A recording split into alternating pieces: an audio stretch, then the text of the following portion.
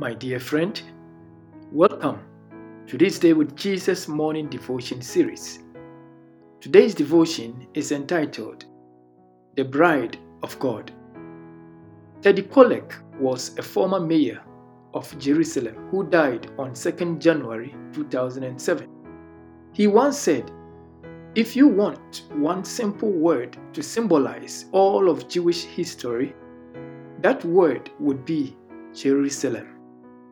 Throughout Jewish history, Jerusalem has been regarded as the link between their history and religious expressions. This holds true for Christians as well.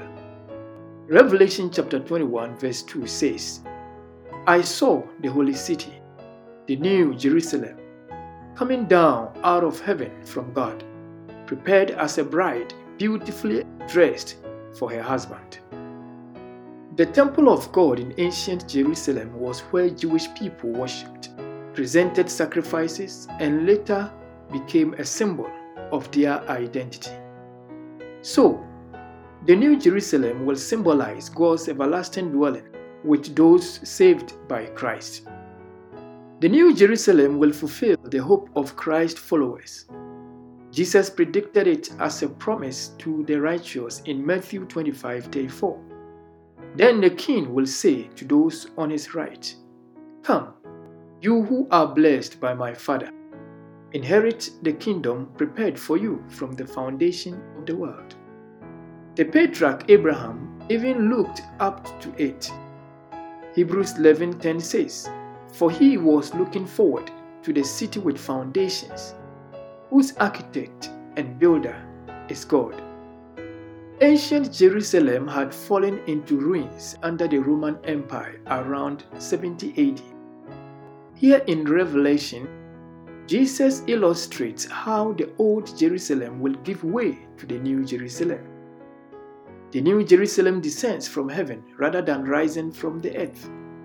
Its architect is God, not human hands. The size of the New Jerusalem is bigger than half of China. The New Jerusalem is prepared for born-again Christians, those who have repented from their sins and placed their faith in Christ have already registered their citizenship. It is for overcomers, and we should strive every day to remain faithful to the Lord. One day, we shall all enter into the joy of our Lord and Savior, Jesus Christ. Let us pray. Father in heaven, may you help us to follow the path that leads to the New Jerusalem. In Jesus' name we pray.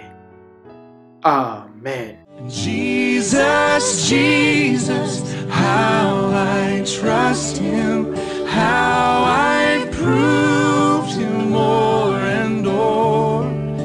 Jesus, Jesus, precious Jesus, oh, for grace to trust him